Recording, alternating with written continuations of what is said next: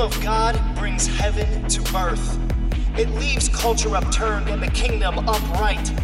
The kingdom is pure and holy. It is blessed and set apart. It is righteous beyond all understanding. It is generous beyond earning. Our God's kingdom is good news. His kingdom is saving grace. It rattles our reality and shakes us awake. And it pours out of us as salt and as light. It brings perspective that changes the way we think. It brings vision that changes the way we see. It brings growth that changes who we are. It brings surrender that changes how we live. The kingdom is kindness that doesn't feel fake. And the kingdom is patience that doesn't make sense. It is forgiveness when it doesn't seem possible. It is for the poor in spirit, the lowly, and the persecuted. The kingdom is His kingdom is ours, and the kingdom of God is here. Hey, Cornwall, so good to see you. Glad that you're with us this weekend. If you've been with us, you know that for almost 3 entire months, we have been immersing ourselves in the best sermon ever. We've been looking at the Sermon on the Mount, clear back starting in September. The Sermon on the Mount that Jesus preached, found in Matthew chapter 5, chapter 6, and chapter 7. And there is so much in that, and it is so good, and there's so much we've had to skip over. Honestly, we could spend months more studying all the things that we've already looked at, going deeper. We could study the things that we've skipped over. But we come to today, the very last week of this series, as we come to the conclusion of it. And as we see in this Kingdom Culture series, Jesus' primary and favorite theme that he talked about over and over again was the kingdom of God. And I figure, since I've come to this verse over and over in this series, we couldn't end the series without coming back to it one more time out of Matthew chapter 4, when Jesus said he went throughout the Galilee teaching in their synagogues, preaching the good news of the kingdom. As we saw all the way through this good news of the kingdom, Jesus says, here's the good news, is that the kingdom of God is now, through Jesus, available to ordinary human beings here and now so that we can live in the presence and the power of God on a daily basis. Not just a then and there someday, but a here and now today, that we can live in God's favor. We can live in His forgiveness, in His care, in His provision. And He just throws open wide the doors of the kingdom and invites everybody to come and be a part of this kingdom. Then he starts this sermon, the best sermon ever, and he says, this is what life looks like in the kingdom. If you're a citizen in the kingdom, this is how you live. This is how you operate. And it's very different from the rest of the world. In fact, it's kind of the antithesis of everything that's going on around you and even the stuff that you've heard, but he invites them into this.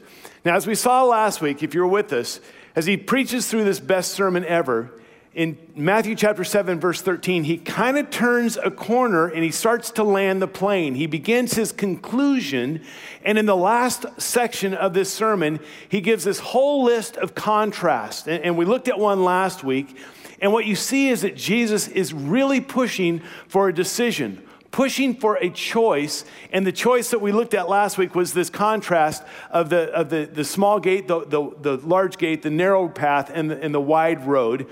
And he offers them this invitation to take the narrow road, take the small gate to life and to experience life. Now, last week, I said that the title of the sermon was, I'll close with this, part 1. This is, I'll close with this, part 2, because of the conclusion that Jesus lays out there. There's so much to cover. Before we get to that, however, I want to take just a minute and look at 2 scenes that are bookends to the best sermon ever. The scene that happens right after he gets done preaching, and the scene that happens right before he starts preaching, because in looking at these 2 different scenes, I think we'll understand more clearly what he's getting at with his conclusion. So he gets done preaching the best sermon ever. Again, my dad was a pastor. Some of you were raised in church. And in the old school, it seemed like when the pastor would preach his sermon, when he gets done, They say the benediction, that's a church word, the benediction, this closing prayer, blessing, what have you. And then the pastor would go to the back door as people filed out of the sanctuary, and they would say, nice sermon, pastor. Well done, reverend. Or if they're really old school, they'd use the word parson. Nice sermon, parson. And even if they never heard it, even if they slept through it every week, nice sermon, they'd shake his hand, nice sermon, pastor, nice sermon, parson. So Jesus is done with his sermon, kind of his closing remarks, closing benediction. And what we see that happens there is not just this mindless, nice sermon, Pastor Jesus. And by the way, do you mind if I call you a PJ, Pastor Jesus? Or would you rather be Reverend Jesus? So, what we see is this. In Matthew chapter 7, it says this. When Jesus had finished saying these things, the crowds were amazed at his teaching because he taught as one who had authority and not as their teachers of the law. So first thing is that there's crowds. We don't know how many. We know that the way Jesus taught, the things that he said, the heart that he came, the attitude he came with, it was attractive to people, even people far from God. And that people, it says at other times as he was teaching, people trampled each other to try to hear him. There were times where there were thousands of people, when he fed the 5,000 men plus women and children, maybe 20,000 people.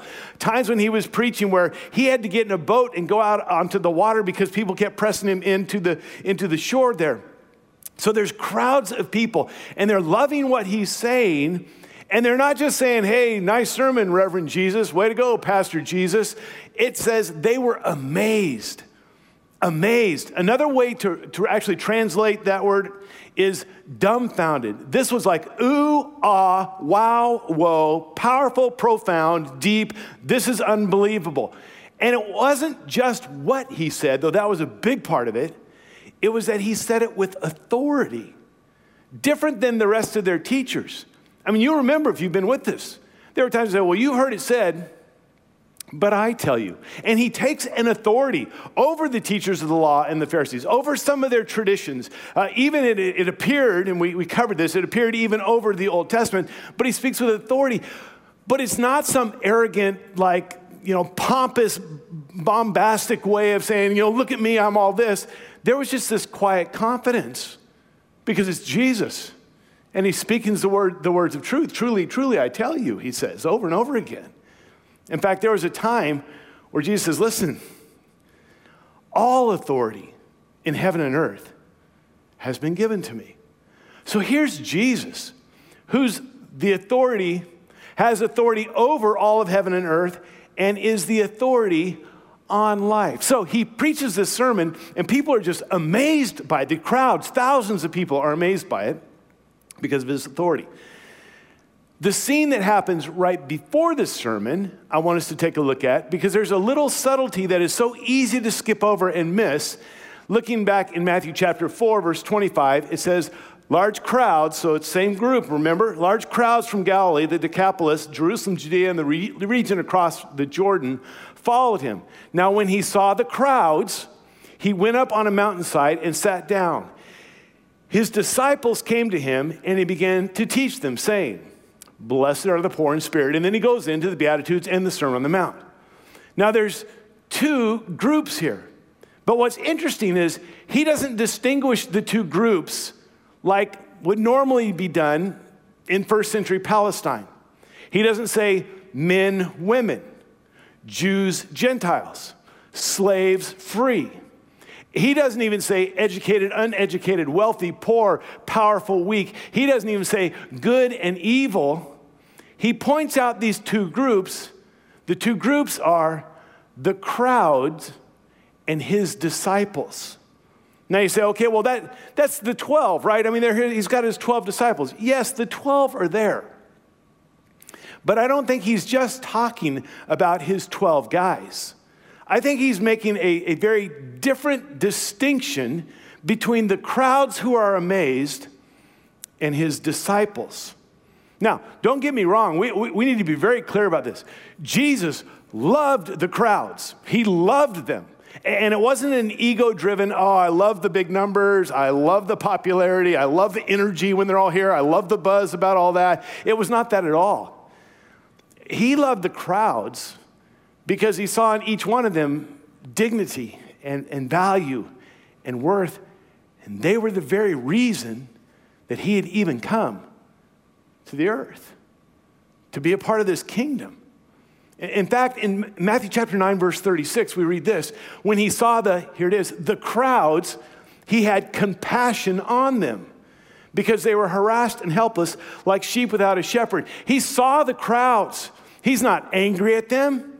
He's not mad at them. He's not judging them. He's not condemning them. He has compassion. He's moved by them. He loves them. He wants for them the very best. And what he sees when he sees this crowd is that most of them are just drifting through life. They're just going the path of least resistance. They're just doing what everybody else is doing. They're like sheep without a shepherd. And he loves the crowds, and he says, you don't have to live that way. And he invites the crowds to leave the crowds and to be a disciple. And there's the distinction, and I think that's what you see when we get to the conclusion of this sermon, of what he's inviting people to, what he's pressing them for, this decision: leave the crowds and be one of my disciples. All right, so we're at this conclusion of this sermon, the best sermon ever. And in the conclusion, as we talked about briefly last week, he does all of this whole list of contrast. Like, there's two gates, there's two paths, there's two destinations. There's two kinds of trees, there's two kinds of fruit.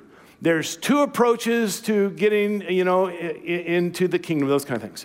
And at the very end is this very familiar story where he does this contrast where there's two builders. And some of you know this story inside and out. There's two builders. They're building two houses. They have two different foundations. And then both of these projects, the quality of the project is tested by a storm.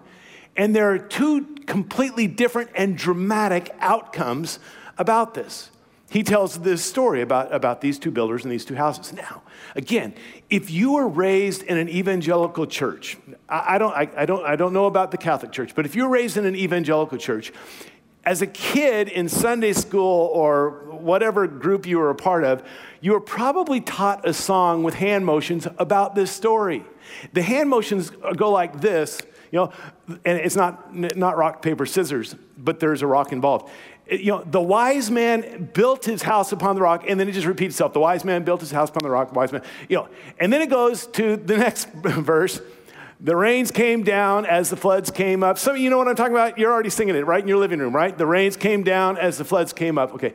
And then it repeats. The foolish man built his house upon the sand. Rains came down. Same thing. You know the story. If you are not raised in church, you're saying, I don't know the story.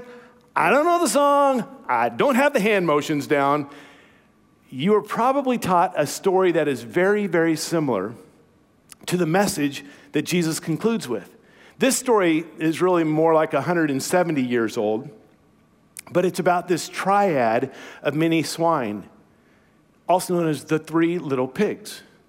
You remember that story, right? Like, there's these three pigs, and they're each going to build houses, and they use different materials. They use straw and sticks and brick, and then their projects are tested. This time, it's not with a storm.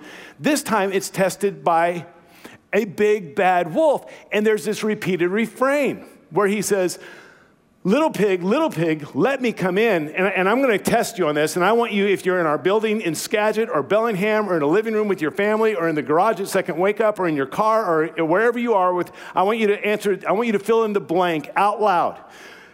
The wolf says, little pig, let me come in. And the pig replies, not by the what? Okay. I just wanted to see if I could get you to say chinny chin chin out loud in front of other people. So, well, way to go. I'm proud of you. Not by the hair of my chinny chin chin. And then you see how big and how bad this wolf is. And what you don't know, many of you don't know, is that this was long before the DARE program. This was an anti-drug story because the wolf, he's huffing and he's puffing and he's doing blow, and that's a big bad wolf, and it ends up cooking his life. All right, so I get off the point here. I digress just a little bit. So let's go back to Jesus' story. Jesus tells this story, And there's a comparison and there's a contrast. There's some things that are very similar, but there's some things that are different. And when you understand the contrast, when you understand the variable, the difference, you begin to see the point of the story. All right, just so that we're all on the same page, let's read this story straight through. It's found again in Matthew chapter 7, starting at verse 24. And it says this: "Therefore, everyone who hears these words of mine and puts them into practice is like a wise man who built his house on the rock. The rain came down, the streams rose, and the winds blew and beat against that house. Yet it did not fall because it had its foundation on the rock. But everyone who hears these words of mine and does not put them into practice is like a foolish man who built his house on sand. The rain came down, the streams rose, and the winds blew and beat against that house, and it fell with a great crash." Now, you can just put those side by side, see the comparisons, see where they're the same, and then see the subtleties of what's different, but how dramatic the outcome changes on the difference. Okay, so he's just preached the best sermon ever. He's winding down his conclusion. He comes to the end of his conclusion, and he says, therefore, with all this in mind, after you've heard everything that I've had to say, after you've just listened to the best sermon ever about kingdom, the good news of the kingdom, therefore everyone, and there had been thousands of them listening, everyone who hears these words of mine and. So apparently, just hearing the sermon wasn't enough. He says, now everyone who's heard this, all of you who've heard this, you've heard these words of mine, and there's more. Like, I'm not going to just let you get off the hook with just hearing the sermon. You don't get credit just for staying awake or just listening. So what is the and? And why is this important? Does he say, everyone who hears these words of mine and agrees with them? Like, is that it? I'm looking for people to say, you're right, Jesus. I think you've got a point there. Is that what he says? No. Everyone who hears these words of mine and believes them, is that it? It's not just an agreement, but actually not only do I agree, I believe this. I think you're right. This is right. That's not what he says. Everyone who hears these words of mine and studies them, like we've already said, there is so much we haven't even come to come close to plumbing the depths of these words. There's so much more you could get. So is it those who study it or anyone who memorizes them? Like, it's just 3 chapters. I know it's a big piece, but you could memorize this and that. You'd always have the Sermon on the Mount with you to memorize them. Or what the thousands did, they were like amazed. Is that enough? The crowds heard him and they were amazed because of his authority. It's not what he's looking for. He doesn't want them to just agree. He doesn't want them to just believe. He doesn't want them to just study and just memorize and just be amazed. Those are all good, but not good enough. And this is where he presses them. Therefore, everyone who hears these words of mine and puts them into practice is like a wise man who built his house on the rock and puts them into practice. He says, listen, I don't want you to just agree and compliment me and be amazed. The reality is this: if you want these words to change your life and ultimately to change the world, then there's this one capstone catalyst, and it's obedience. That will make all the difference in the world. Not just hearing them, but putting them into practice. You decide. You've heard. You've been amazed. You might even agree and believe and study and want to go deeper. But are you going to do something with these words? What are you going to do with them? Are you going to apply them to your life? See, Jesus isn't teaching just to entertain people. He's not giving these words even just to educate them. He doesn't care about impressing them or informing them or inspiring them. He wants to transform their lives, to change them completely, and to have them be a part of this kingdom that will change the world completely. And he knows it's not just agreeing and being amazed, that this is what separates the crowds from the disciples. The crowds are amazed. The disciples are transformed. You see this over and over again with Jesus. There's a time in John chapter 8 when he says this, to the Jews who had believed. They believed. They're believers. They're believing Jesus. They're believing what he's saying. They're believing all that. That's not enough. To the Jews who had believed him, Jesus said, if you hold to my teaching, you are really my disciples. Otherwise, you're just an amazed crowd, a believing crowd, but you're not my disciples. Then you will know the truth, and the truth will set you free. What's the difference here? Is it just believing? No, it's holding to. It's putting them into practice. John chapter 14, verse 15, he says this, if you love me, you will obey what I command. You're going to do it. You're going to apply it to your life. You're going to obey me. You're going to follow me. The very last thing that Jesus says to his disciples before he goes back to the Father, we refer to it as the Great Commission. This is where he said, listen, all authority in heaven and on earth has been given to me. Therefore, go and make disciples. Not just go and get a big crowd of amazed people. Not just go get a bunch of people that say, well, yeah, we kind of agree with this, or we believe this, or we're going to study this. He says, I'm not looking for a big crowd. I'm looking for disciples. Therefore, go and make disciples of all nations, baptizing them in the name of the Father and the Son and the Holy Spirit. And, he says, and teaching them to obey everything I have commanded you. And surely I am with you always to the very end of the age. You see, that one piece that makes all the difference is this putting it into practice. It's holding to his teachings. It's obeying. Now, let's be honest, straight up. We don't like the word obey. This is part of our nature. We fear the abuse of power. Don't be a mindless, obedient, sheep, all that. We don't like that whole thing. Don't tell me what to do. We want to be independent. We don't want to just agree with things and then just acquiesce and say, okay, whatever you say, I'll just follow into the slaughter. This whole idea that there's this obeying is this mindless, robotic following. A little side note on this one, and I'm not here to try and change things.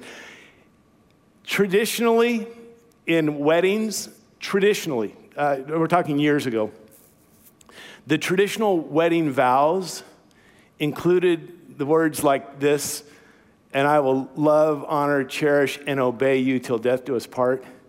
You know what word never, ever shows up in wedding vows anymore? Obey. Now, I get abused and all this and that, but we obedience, that has such a negative connotation to us. Obedient schools for dogs. I'm not a dog. I don't want to obey. I don't want to be one of the sheep.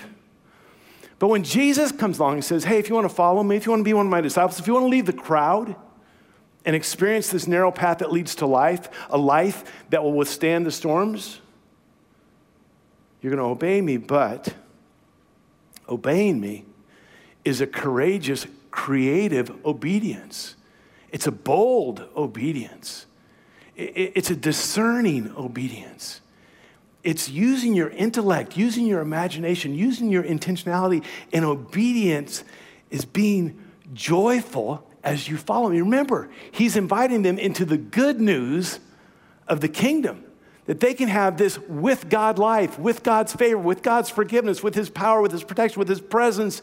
And he says, and to be a part of that, and to experience this life in all of its fullness.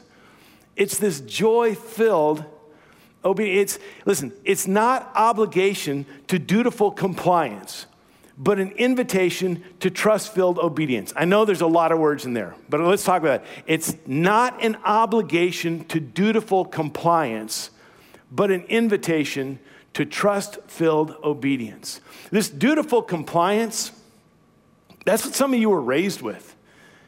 In your whole faith upbringing, your church, your religion, whatever, it was just behavioral modification. It was just do this, don't do that. Why? Because It's right, it's wrong. It's just this, it's our obligation, it's our duty. We comply to these things. Listen, dutiful obligation in this compliance, that is met with reluctance, devoid of all life, and drudgery.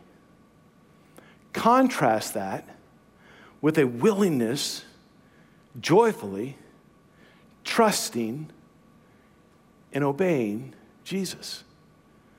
Because that's the path to life. I mentioned my dad was a pastor. He and my mom and my sister, in the early 60s, I think 1961 or so, moved to Ruston, Louisiana. Not Louisiana, Louisiana. Go Louisiana Tech Bulldogs. So they moved to Ruston, Louisiana, and then my brother was born in 61. In that church, and it was a small church, under 100 people. My dad was a pastor, young pastor. At that point, I mean, he was born in 35, so he was like in his 20s. Hard to believe that my dad was ever that young. So he's in his 20s. He's this young pastor, first pastor at a small church.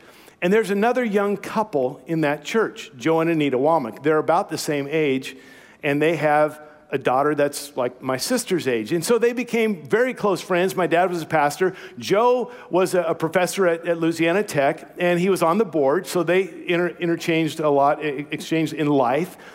My mom and Anita Womack were best friends. And so they did stuff together all the time. This, I don't think, was intentional, but in the fall of 1962, my mom and Anita both found themselves pregnant. Interesting thing. Well, 9 months later, I was born in June of 1963. Anita's son, Paul, was born like a month later.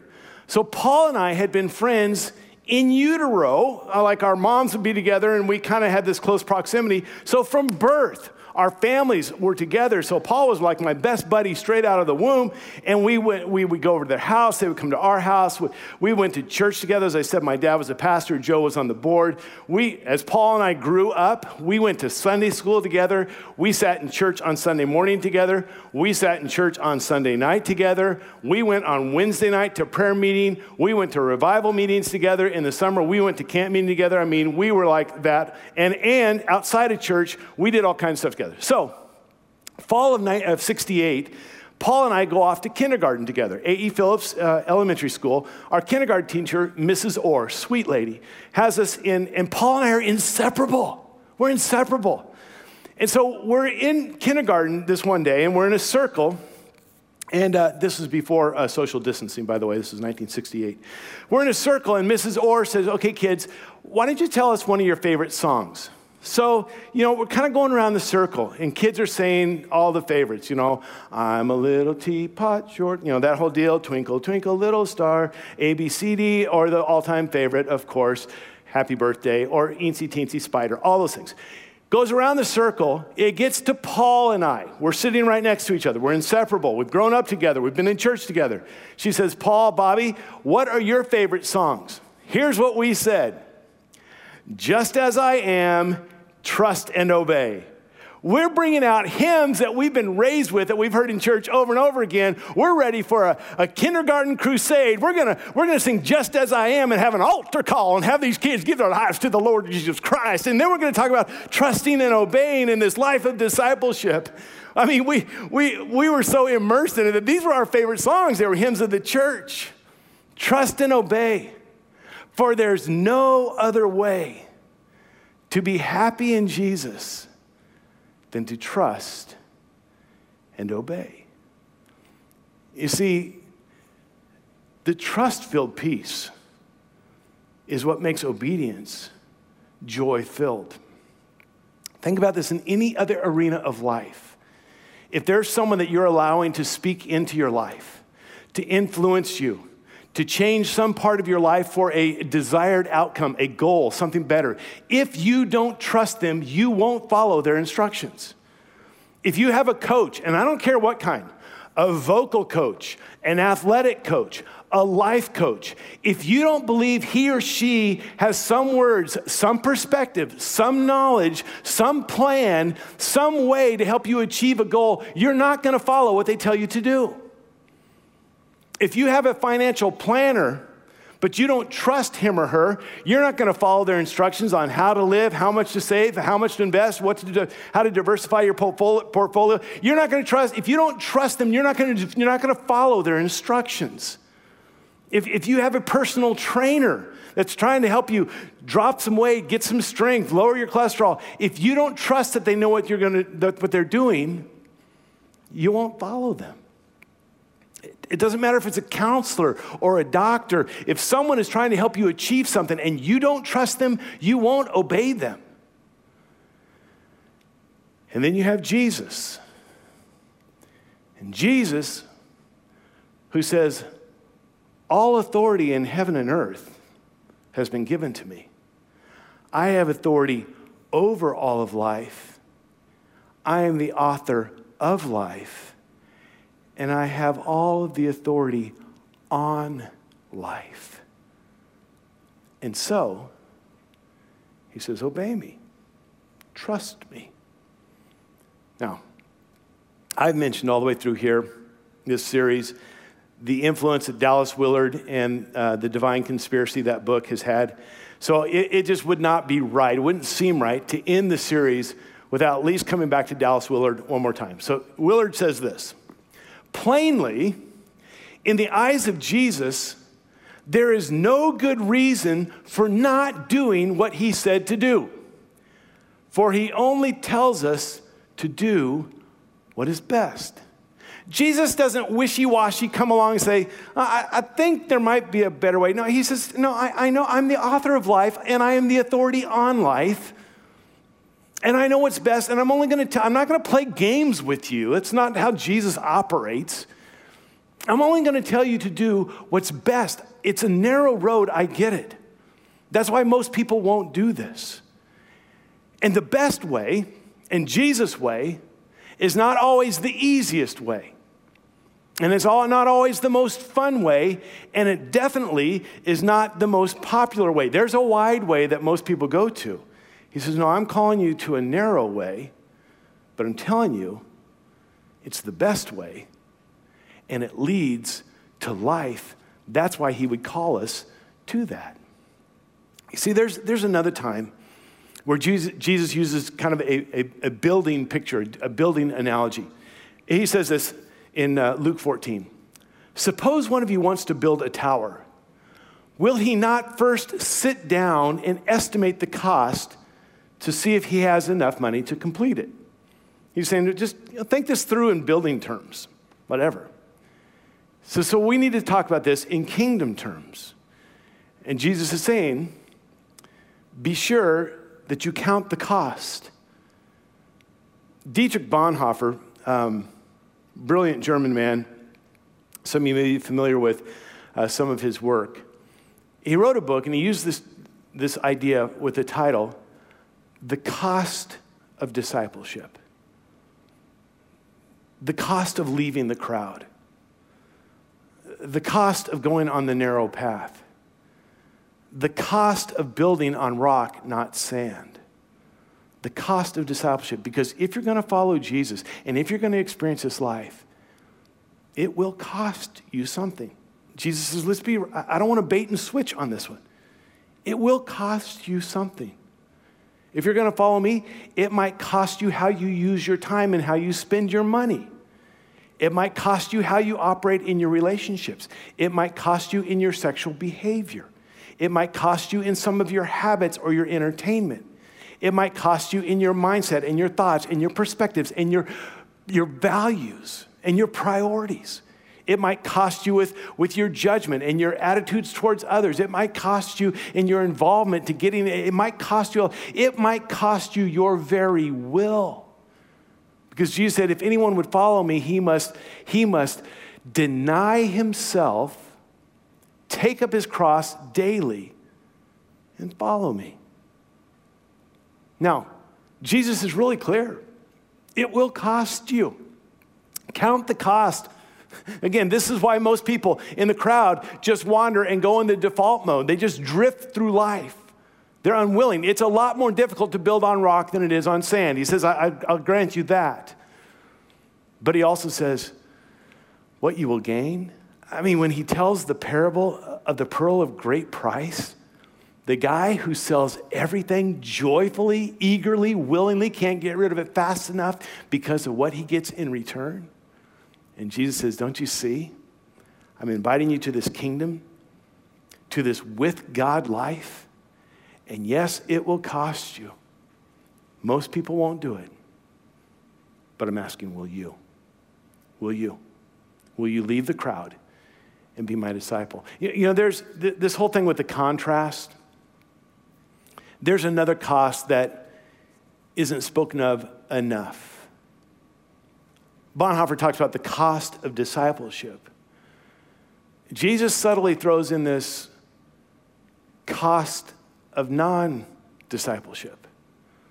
What price will you pay if you go the wide path? What price will you pay if you just drift along with the crowd? What price will you pay if you build on sand? There's a high price to be paid there. Let's go back to his story, Matthew 7, when he says, but everyone who hears these words of mine and does not put them into practice is like a foolish man who built his house on sand. The rain came down, the streams rose, and the winds blew and beat against that house, and it fell with a great crash. Now listen, Jesus isn't trying to use scare tactics here. We looked at this last week when we talked about the narrow and the wide, how, yeah, maybe he's talking about eternity and heaven and hell and all that. That's true. But maybe he's just saying, hey, listen, this is the reality of how life operates. You see it in other arenas of life. And if you always take the easy path and you never discipline yourself and you never do, that there's going to be some crash. I mean, we've all seen this. And it's so much easier to see in others than in ourselves. But we've seen friends or family or kids or spouses, coworkers, and the things they're doing, what they're involved with, and we're just like, oh man, boy, it's just a matter of time. You know what I'm talking about, right? I mean, it might be financially, it might be relationally, it might be physically, it might be spiritually, but they're flying loose and just going after whatever. And you're like, this is a dead end road. And when you see it come, you can see it a mile away. Because they're just going with the easy path. And they never think about what is this going to mean to them? What's it going to mean to them physically? What's it going to mean to them financially? What's it going to mean to them in their career? What's it going to mean to their kids? What's it going to mean in their marriage? What's it going to mean to them, physically? What's it going to mean to them spiritually? See, there's a big price to be paid there. It may not be immediate, but it will be paid. And I can't speak for you. I'll just be honest about me. The biggest regrets I have in my life are when I knew this is God's will, this is what Jesus wants, this is my will, this is what I want, and I went this way. I mean, I look back, I see it in my own life, and some of you do too. Some of you wouldn't admit it, some of you will. But Jesus said there's a price to be paid there. So you kind of have to count the cost. And maybe he throws out this, just run a cost-benefit analysis on this one. Yes, there's a price to be paid to follow Jesus. There's a price to be paid to take the narrow path and to build your life on the rock.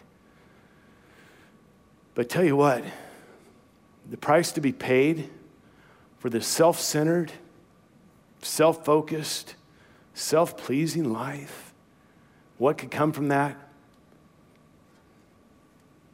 Not even worth it. That's why Jesus would say, if you'll lose yourself and your life for my sake, you'll find it. All right, so he gets to the end of this sermon. And basically he says, listen, everybody builds a life. Everyone builds a life. Every single day, you're building your life. And you can be building it beautifully, or you can be building it poorly. You can just drift and not really give it any attention, or you can be deliberate. You can build it on the words of Jesus, or you can just build it on your own desires and your own wants and what everybody else is doing. Everybody is building a life. You are. I am. And it's something that we build every single day. Are we going to build it on the rock and the life that Jesus invites us to, or on the sand with everybody else? And everyone faces storms. See, the sermon and the story are not about storm avoidance. That's not possible. Jesus isn't saying, well, if you'll do this, you'll never face a storm. He says, listen, there will be storms. You will all face storms. Some more than others, some bigger than others, but you're all going to face storms. The big question is, how prepared are you to weather that storm, and what condition will you be through that storm and on the other side of that storm? I mean, Jesus said very clearly, in this world, you will have troubles, but be of good cheer. I've overcome the world. This is not about storm avoidance. That's not Jesus saying, hey, enter my kingdom and you'll never have a hardship in your life. In fact, in some ways, your life is going to get more difficult, but it's the best life. It's not about just avoiding the storm. And one more thing, I'll close with this, maybe. So the contrast, he talks about the crowds and the disciples. He talks about putting these words into practice, not putting these words into practice. And the crowd and the disciples and those who practice and don't practice, he doesn't refer to them as good people and evil people. He refers to them as wise people and foolish people. And Jesus looks at his crowd and he looks at us because he loves the crowd. He loves us. And he only wants the best for us. He's saying, don't be a fool. If you want to live a life of wisdom, then Jesus just invites us to follow him. He says, just follow me. Yes, it's a narrow path. Yes, it'll cost you. Yes, it's difficult at times, but it's the best life because the kingdom of God is available through Jesus now for ordinary human beings so that here and now we can experience and live in the presence and the power of God. Years later, the Apostle Paul, who was very familiar with the teachings of Jesus, he would say to the church in Ephesus, he would say, be very careful. Don't drift. Don't go in default mode. Be very careful in how you live. We're talking about your life. We're not talking about a recipe. We're not talking about a career venture. We're not even talking about your retirement. We're talking about your very life. Be very careful in how you live, not as unwise, but as wise. So Jesus asked his disciples, will you leave the crowd? Will you become one of my followers? Will you take the narrow path? Will you build on the rock?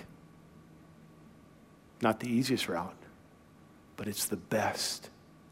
And it leads to life, and life in all of its abundance. And it leads to a life that is solid and secure, even in and through the storms of life. I wonder, as we close this series, if right now, Bellingham, Skagit, wherever you are in your living rooms, in your homes, if you just for a moment, just be quiet for just a moment. Close your eyes if you want. Bow your head. You don't have to if you don't want. But I wonder, right now, are you willing to say, you know what? Jesus, I don't want to just drift with the crowd.